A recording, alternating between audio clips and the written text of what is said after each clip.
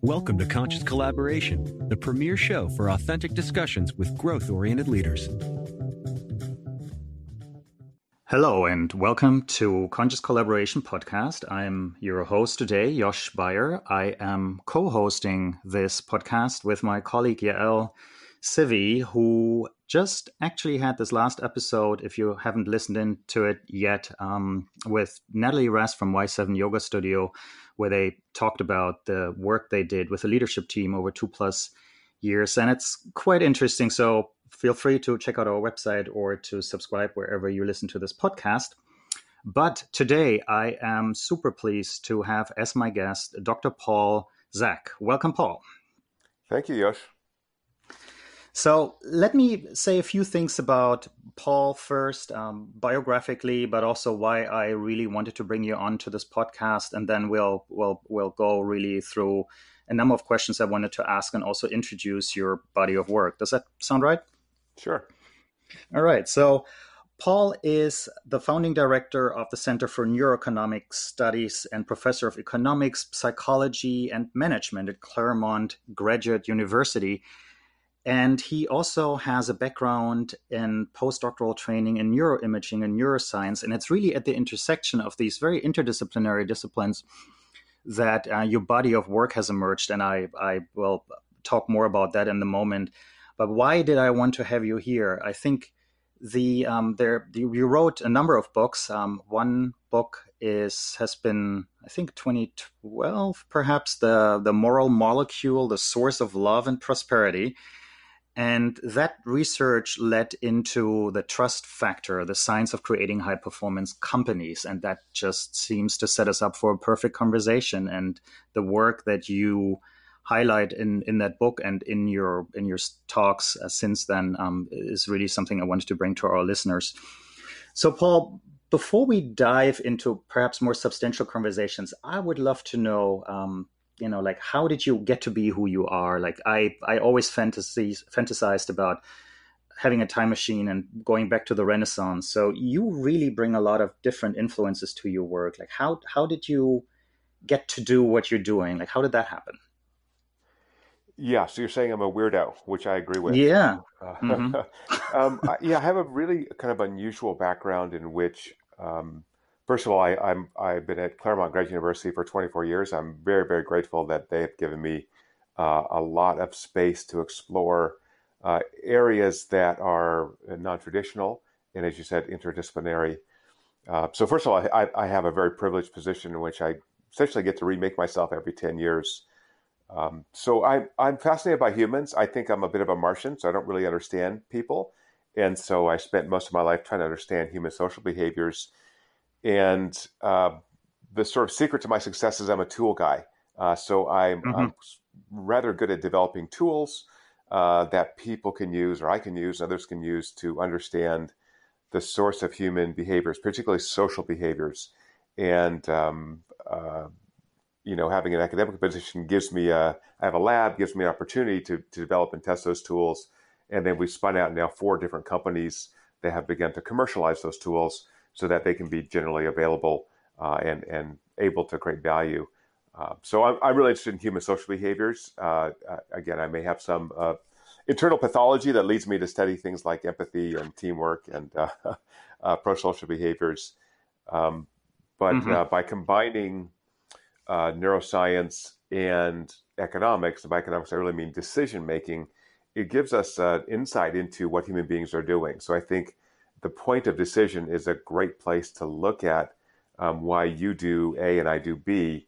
And all of a sudden we're having a much more interesting conversation than I think is done in standard economics, which is looking at really focusing on averages, and maybe standard neuroscience as well. So I think neuroscience 1.0 is really on average how do brains process this kind of decision, and neuroscience 2.0 is really where's that variation come from? How do we understand that variation? What's the source of that variation? And how can we harness that knowledge to improve outcomes for individuals, for organizations, for societies? Yeah. What I always appreciated about the field of neuroscience was that in a way it does 2 things. It humbles us to realize that, we are biological organisms and there are some things that we can't easily will, but at the same time, we're also not entirely at the will of all these forces. And so how do we walk that line? Gosh, I knew we were going to have a great conversation. That's exactly what I say. So I've become so tolerant of the variation in human behaviors, the wide variation. So when we run experiments, Josh, and we'll run, say, 30 people through the same task, measure brain activity, and we'll see 5, 6, 7 different patterns of brain activity and subsequently different sets of behaviors. And that's not pathology, that's people's brains optimizing Hmm. second by second. So I was in Brazil last week working with a real interesting global company based in Porto Alegre, Brazil. And the first thing I said was, let's spend an hour talking about why people are inconsistent. It's not because they're weird or stupid or irrational. It's because your Hmm. brain is trying to re-optimize every millisecond so that you can survive and reproduce ultimately. But your brain is re-optimizing to changes in your internal state that you may not even know about, in your external state that you may or may not be aware of. And so what it looks like is that people are weird or people are inconsistent, and that's to be expected. What's not expected is consistency. So when you're leading a team at work, you've got to expect inconsistency. You've got to expect that people will do things differently day to day or even hour by hour, because not because they're, again, wackos, it's because their brain is doing these subtle reoptimizations. And that's Hmm. okay. That's exactly what your brain should do, is adapt to that new environment. And it's incumbent on leaders then to focus that brain activity and team activity, multiple brains, so that those objectives are being met. And that's a difficult task. And I think that's where, in the work you do, coaching, that's where that comes in. It's not something that we can understand intuitively. And I do think the neuroscience adds real valuable, actionable insights that can improve teamwork. Yeah, you're really setting me up nicely. So part of when Yael and I played with the idea of this particular podcast and what we consider, like what is conscious collaboration? What does that even mean as a term? We came to some kind of understanding, and we love to run that by our guests usually and compare notes. And you're really setting me up very beautifully for that, because part of what you're describing when you use the word consistency is, we're prone also to inconsistency, and consistency is pointing to practice, to intentionality. So here we go, and tell me what you think. So collaboration, obviously most places would love collaboration and more of it, but there is really no snake oil for it. We don't look at collaboration as a thing that you can get and then forget, but it's really an ongoing, committed, intentional practice where you cultivate the right. Oops, you just dropped. Up there you I'm are. okay. Okay. Okay, you dropped off. Okay, pause. We really look at collaboration as a committed, ongoing, intentional practice where there is no one set stage that you achieve and then you're done, but you really have to keep at it so that there is consistency of behaviors and attitudes. What do you think about that? Yeah, it does take energy, conscious effort. We certainly know from neuroscience that it is metabolically costly to sustain that effort. So we have been developing, as you know, a number of technologies to measure that. And I think the first way that you get better is through measurement. If you can actually measure how Mhm. effectively teams are working, for us, it's at a neurologic level, but certainly going to be at a behavioral level. So again, some things that and maybe listeners know, but things that I think have really proven themselves out. One is giving very clear objectives and milestones. The second is from a leadership perspective. I really think that the kind of servant leader model is the most effective model for getting teamwork done. I love the standing 5 minute daily huddle. It's just, gosh, Mhm. my favorite thing to do. Let's just make sure we're on track. And I use 3 questions on that, which is, what'd you do yesterday? What's your plan today? And what do you need help with? So we're just Yeah. staying on track. So I'm making sure that this inconsistent brain that wants to kind of idle if possible and subtly re-optimize, I'm going to keep you on track by just doing those check-ins, and obviously check-ins during the day. But yeah, I think it's that's a variant of start, stop, continue, which I also like a lot too. So you know, if we're getting behind, let's talk about what you need. Let's talk about why we're doing that. So Hmm. in the groups that I run, everyone knows that it's not, if you're a group leader, it's not a big deal if we swap you out. If we're missing milestones, shake it up. And that happens, quite often where for whatever reason, we're just getting behind schedule. And there's nothing, I don't see that as anything pejorative. I see as the organism, the organization has got to survive. And if, you feel like, that's, your feelings a little hurt. Well, that's my problem. I haven't communicated how effectively that is. So we swap out team leaders all the time. Hmm. And also ask junior people to lead. We have nice small projects. We say, hey, it's time for you to take charge of a team. So you're going to run this 3-week project. It's got very clear objectives. You've been on teams a bunch of times. Now's your chance to be a team leader, which unfortunately means you got to talk to me every day. So that's a downside. But got to build that experience up. So I think it's really developing a shared leadership model where everybody is part of that leadership team. So first of all, for those who are not familiar with your body of work, there's definitely, we really write about a variety of subjects, but if we stick to trust and collaboration, there is one article I definitely want to point people towards, which is the Neuroscience of Trust, which you speak about, but also have a published article on HBR about. And what you write and what you say right now really reminds me of one of the factors that you mentioned there, the importance of giving discretion, of allowing people to figure out how they want to do their work, of empowering, of supporting flexibility, because that is something that instills trust. And then as a result of that trust, good things happen. Do I get that right? Exactly. So let's go through that, the science of that, just a little bit of detail, because I think it's valuable.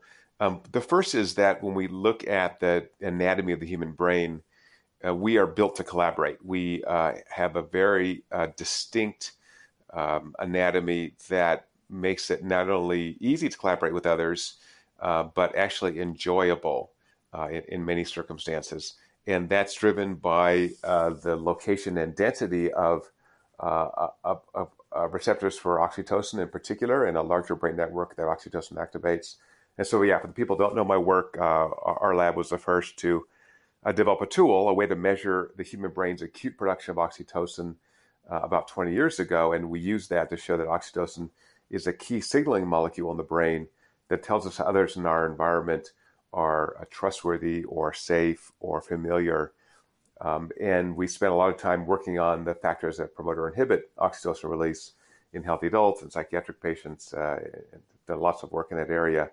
But what oxytocin does in the brain is a couple of things. It reduces our physiologic arousal or anxiety from being around other people, right? So that's natural. I don't, even your spouse, even your best friend, you should, internally be monitoring him or her just a little bit. If my wife comes home smelling like a men's cologne and her hair all mussed up, I should investigate that, even though I've been married forever, right? It would be silly not to do that, right? So we're always monitoring each other. So the first thing oxytocin does is say, hey, this person seems safe, so I'm going to reduce my arousal level, so I'm calmer.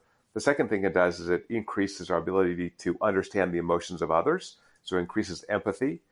Imagine how important that is for teamwork. The third thing it does is it motivates us to work on the other person's behalf or work on a team goal as opposed to an individual goal. So it kind of melts that self-other divide. So those three things make effective teamwork. That is, reducing stress, increasing my ability to understand what the other person is doing and why, and thirdly, motivates me to work for a group goal. So how do we know this? Extensive studies, in businesses, as you know, have run experiments in the rainforest of Papua New Guinea, looking at organizational neuroscience among indigenous people. I mean, crazy experiments, with no running water, no electricity, and same neurologic mechanisms work there. And humans have therefore adapted their behaviors to tap into those neurologic mechanisms. So once we understand that mechanism, because I'm a tool guy, once I understand that mechanism, then I can begin to deploy that in organizations. So as you know, we've developed a number of tools to measure and manage cultures and organizations for high trust and therefore high performance.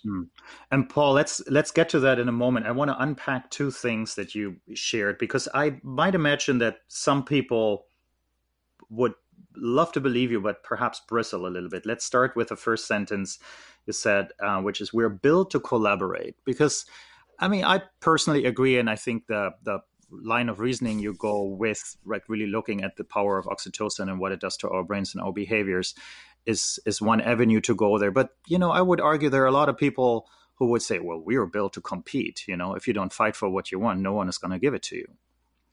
So how would you respond to those who say it's like, yeah, like we try to get along or we try to get ahead? That's really what our human nature is. The collaboration thing is kind of nice, but it's just really not how the true world works. Right. So is nature red in tooth and claw, or are we bees and ants? We're somewhere in the middle. So what we see in effective organizations is in-group cooperation and out-group competition. So the opposite of that, which is sort of the Enron approach and early GE under Jack Welch, which is I want employees to compete with each other. Well, now we undermine each other, right? So we don't have effective cooperation. So even GE has gotten rid of rank and yank. It was just a bad idea. Google stopped doing that years ago.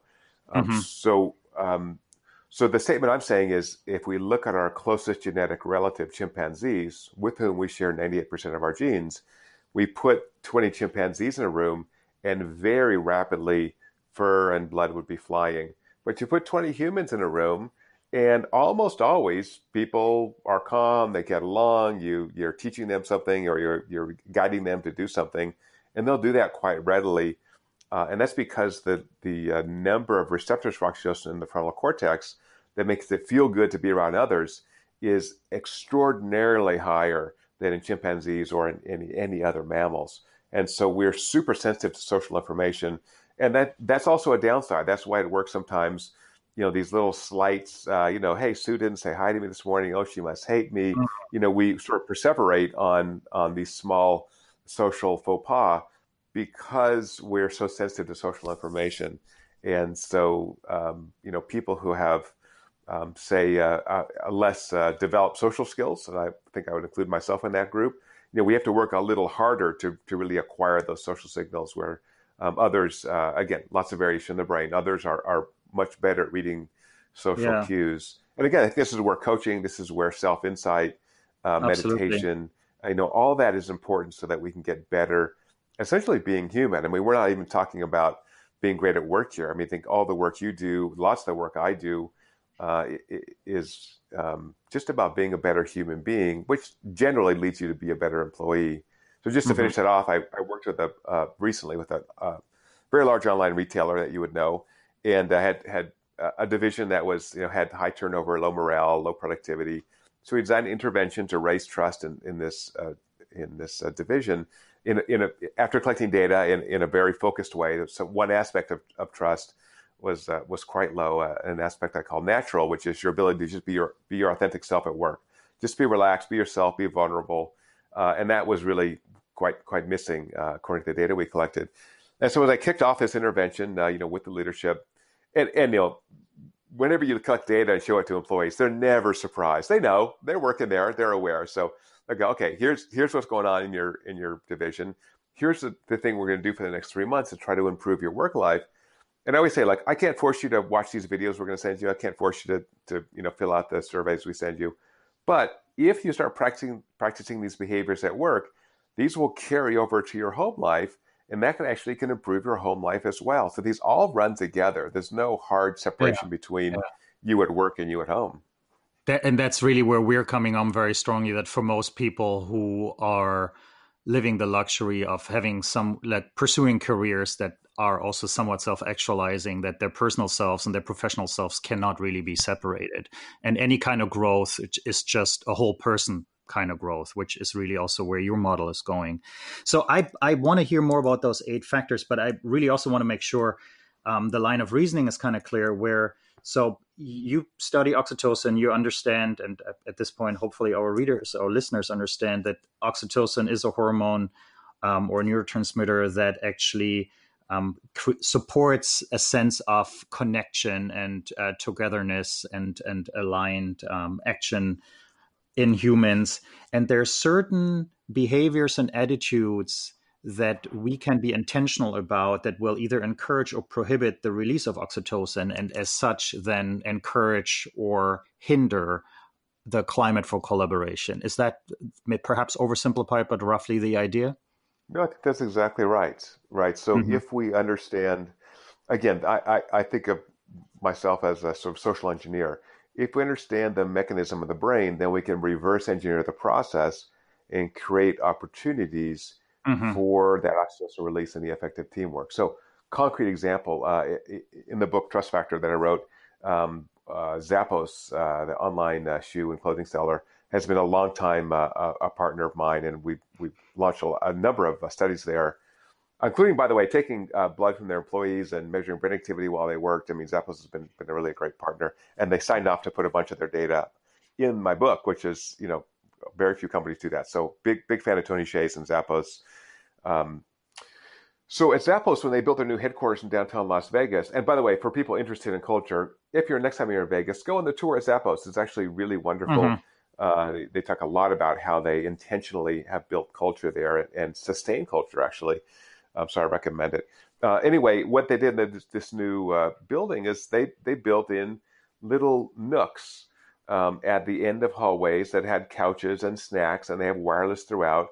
And so they want people to bump into each other, and there are places you can sit and talk and work. And so, they're designing a way for you to interact with somebody. So when they first moved in that building, when you logged onto your computer in the morning, they would have a picture of a person at their company. There's about 1,500 people working for Zappos in Las Vegas. And they would say, okay, this is Josh. Go find him and introduce yourself and find out what his birthday is. And when you meet him, enter his birthday here, and you'll get some points towards getting swag at the end of the year, kind of stuff. So anyway, so they just kind of force you to meet other people. Another example of that is the story of Steve Jobs when they were building the Pixar headquarters, and the design by design there was a single entrance and exit. I mean, single set of doors. You wanted people to bump into each other. And the possibly apocryphal story was he wanted also only one set of bathrooms. So people run into each other in the bathroom. That was squashed. You can't put everybody into a single bathroom. But Uh-huh. that's the idea. So we could go through lots of ways that you could stimulate this. But Zappos does a good job at having events on campus, off campus. They have monthly block parties. So you can hang out together. So I think there's no work-life balance. There's work-life integration. So integrating work and life, then, if you have an optional block party once a month in downtown Vegas with your work colleagues, you can go or not go, but it's kind of fun. If you like these people, it's fun to hang out, get to know them, on a personal level. That makes work more effective. So there's a nice feedback loop that you can set up. And Zappos has done a great job of doing this really intentionally. Paul, the one thing, so what I love about Trust Factor and the work that's come out is, like obviously trust, so many people talk about trust, but you can't will trust the way you can't will spontaneity. But you're really pointing to concrete examples, and thanks for sharing some tangible ideas. There are two of your trust factors I would love to get to. One has to do with really setting achievable goals where there is a challenge and the challenge induces a stress, but it can be jointly tackled. And as a result of it, there's connection. But how does a group know what's achievable? Like, how have you seen groups negotiate, like, is this too ambitious? Is this ambitious enough? Is this a big, hairy, audacious goal or not? Or like, how do you find out whether you're ambitious enough? That's a great question. Right. So again, I always come up from a neuroscience perspective. Mm-hmm. So the brain works, as you know, very much like a muscle. It likes to be stressed, and then it needs to recover. And so this is the reason why we want to set challenge goals at work. We want to stress you. We want to have you really be focused so that you're optimizing brain activity. You avoid distractions so we call it challenge stress. So it's time limited or task limited stress. So I don't want chronic stress where you just can't get rid of the stress. You can't sleep Gotcha. at night. And we've shown also in the book, Herman Miller, the furniture maker, that in high trust groups of Herman Miller, they shed the stress of work much more rapidly when work is over. So again, oxytocin is doing this background work so that I'm focused when I'm at work. I'm a good team member, But when Mm-hmm. work is over, boom, I just let it go. So that's kind of what you want: stress, and then recover. Stress, recover. So as a leader, how do I know that? How do I know how much stress to give you? And I think it's an iterative thing. I want to again um, give you some challenges, work with you to meet those challenges, and then debrief when that challenge is over and talk about how difficult that was. It was not difficult enough. Getting that really rich feedback so that I can understand as a leader when I want to give you a challenge. And sometimes not having a challenge is fine. So after a very strong challenge, say a 3-month project for a client, let that employee go home for a week on time or early, get caught up on email, and then start another challenge a week later. So what we don't want to do is have you finish a really, hairy challenge on Friday and then Monday give you a newly really hard one. So again, think of rest and recovery as important for working out, just like it is for your brain. So it's challenge, rest, challenge, rest. Mm-hmm. There's in a way, it's like nature in a way, and back to pointing to the fact that we are human biological systems. We do need contraction release in a way. Yeah, exactly right. Uh, And uh, and if we don't do that, also we get really bored. So like you, I've been in many organizations. We walk through and people are just not very busy, and that also worries me because then you also get burnt out. You're like, oh, I'm not really being challenged. Am I excited about being here? Not really. They don't push me hard. So, there's kind of this weird trade-off. I mean, obviously you need slack. Every organization is going to have some slack in it because you never know when things are going to get crazy, insane. But I think when you see that slack, that's a great time to do additional training, to begin trying new things, to see if you can design challenges. And by the way, I think this is not top down. This is a conversation. At least in my groups, I think it works much better if we sit down and talk about, hey, you're a little bit underutilized now. Let's think about like where you want your next job to be. So I really like these mm-hmm, provocative questions. What would you like your next job to be? Is it with us or with somebody else? So I had mm-hmm, a group from my lab, a woman who her husband worked in Silicon Valley. She was down in LA where my university is, and she really wanted to work for one of the big social media companies like Facebook. And so, I know some people at Facebook. I'll make some emails, send out some emails, and she ended up getting a job at Facebook. Well, that's great for me because now I got a person at Facebook. I can call her up. I can, if I want to do additional work there, projects with Facebook, which I've done, right? So, I think high performers are very rare. So we want to make sure that we keep these high performers fully engaged at work, understanding, as you said, they're biological creatures. You got to rest. Even the investment banks, I talk about this in the book, the Goldman Sachs, et cetera, even they are not, doing the 100-hour work weeks anymore. mm. They just realize it's not sustainable, right? That's not a way to So keep an effective workforce going.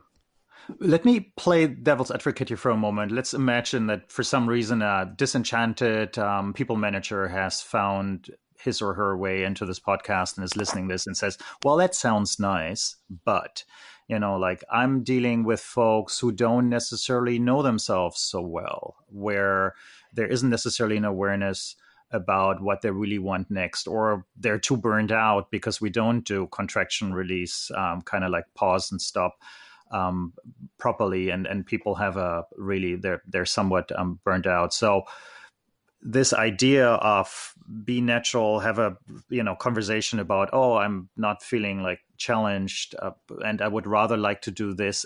That just doesn't work at my place. I love that question. I think you're exactly right. So it is difficult to know oneself. And again, the brain is not really designed so Mm-hmm. that our unconscious emotional experiences are knowable with any clarity.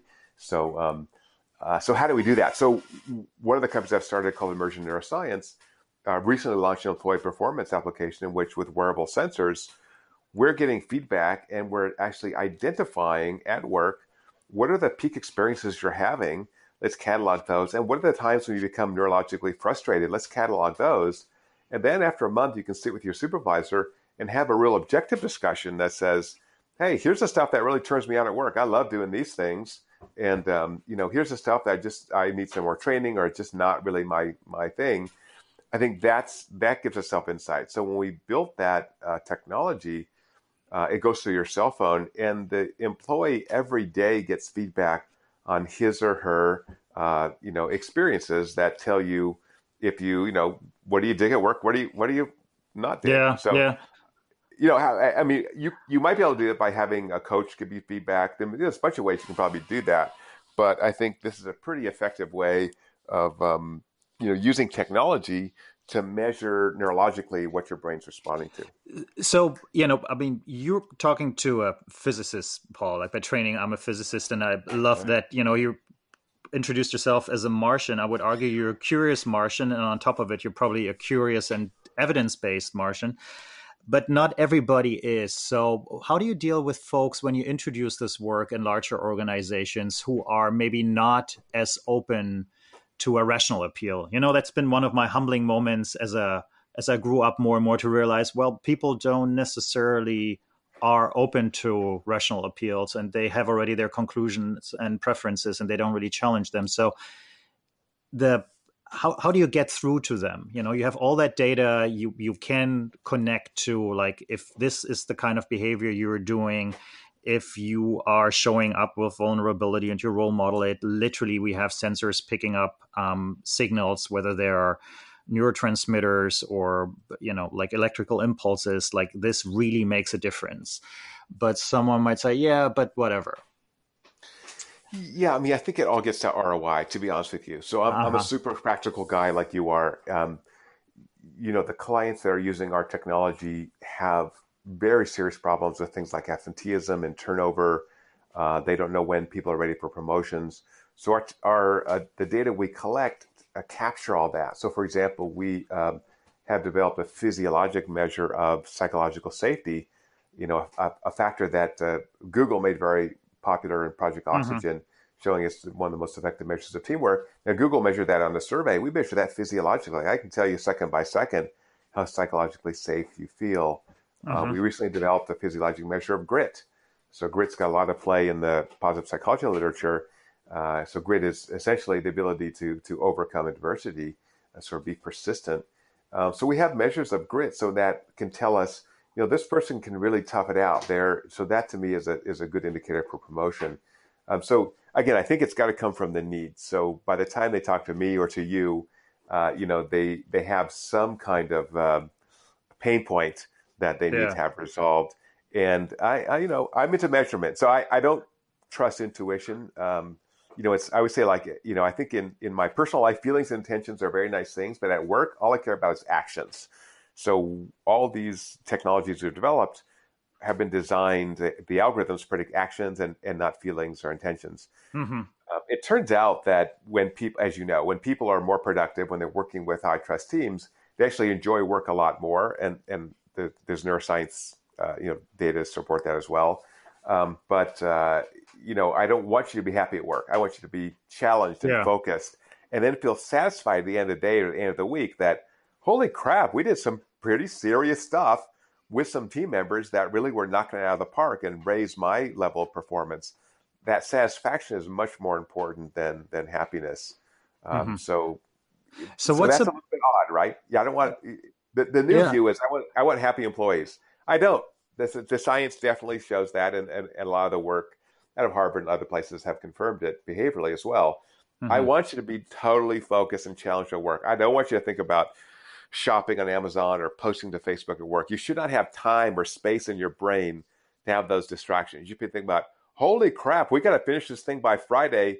I got to get focused. So this is what some companies are calling the tight 40. I want you to be totally on for 40 hours while you're at work, and not be sort of pissing away time on stuff that's not creating value for the organization. So I love running that tight 40. And then, 5:15, I want that parking lot to empty out. So if you're working, as I work places where it was expected you work 80 hours a week. Well, what do? Well, you take 2-hour lunches, you're dry cleaning. That's not really efficient from a neurologic perspective. I want you to be on, really on for 8 hours. Bang it out and then let it go. Go relax, go see your family, go work out, whatever you need to do. So, Paul, you mentioned awareness earlier and mindfulness, and so I was playing the devil's advocate. Luckily, really, usually people we work with by self-selection actually don't have to be convinced that this work does make sense.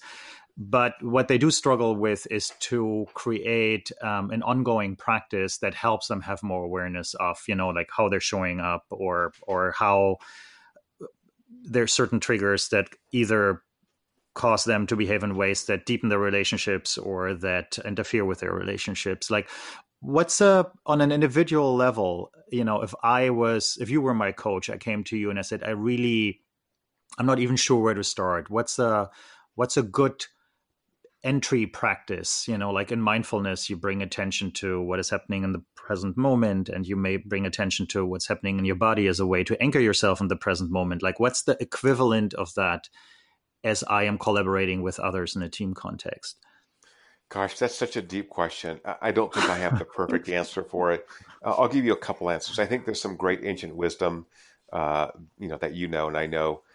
One is, a saying I like a lot, which is, you have two ears and one mouth, so you should listen twice as much as you speak. Mm-hmm. So the first thing is just slow down, right? So from a neurologic perspective, the brain integrates information more slowly than the sort of impulsive response. So if you take the time to listen, that information integrates much more effectively in your brain. And sleep is a great way to consolidate information. So anything that's important, sleep on it, literally sleep on it. So I think just letting others run the show occasionally, just taking that in, taking a neurologic breath or an actual breath. So in a lot of sports, as you know, it's important to do what the military calls tactical breathing. So you're getting into a battle. The first thing you want to do is take a breath, slow down. So this saying in medicine as well, when you hear a code blue, when someone's heart has stopped, the first thing the doctor should do in that patient's room is to take his or her own pulse. In other words, take a beat, organize yourself before it's exciting. So I think something exciting is happening. Slow it down for just a beat and just get a chance for your brain to become refocused after you've rushed to get to this place that you're at. Yeah. I think all those are based on a sort of intuitive understanding of how the brain works. Mm-hmm. Yeah, I'm always stunned by the fact that, because in a way it is a basic, and yet it is so important. Slow down and sleep more. It nearly sounds like, well, really? Sounds trivial, right? But it obviously is anything but. And to understand and have the humility to accept that, like at the end of the day, I can't force myself through this. I know there's a lot of excitement about if I just have the right diet and the right, like lifestyle practices, all I need is 3 hours and I can not have the tight 40, but the tight 140. Mm-hmm. But there are limits to this, and they come with consequences that are really neurobiological. Absolutely. And also I think psychological, I just realized I've been traveling a lot. I was on 4 continents in 8 days. And I realized I started using that as this badge of honor. Like, look how important I am, right? People have to fly me all around. I thought, man, what a really weak sense of self I must have because I have to tell people that. So I'm going to suppress that. So I think we used to do that a lot with the hours worked, right? Well, I haven't slept in 19 days because I've been working 160 hours a week.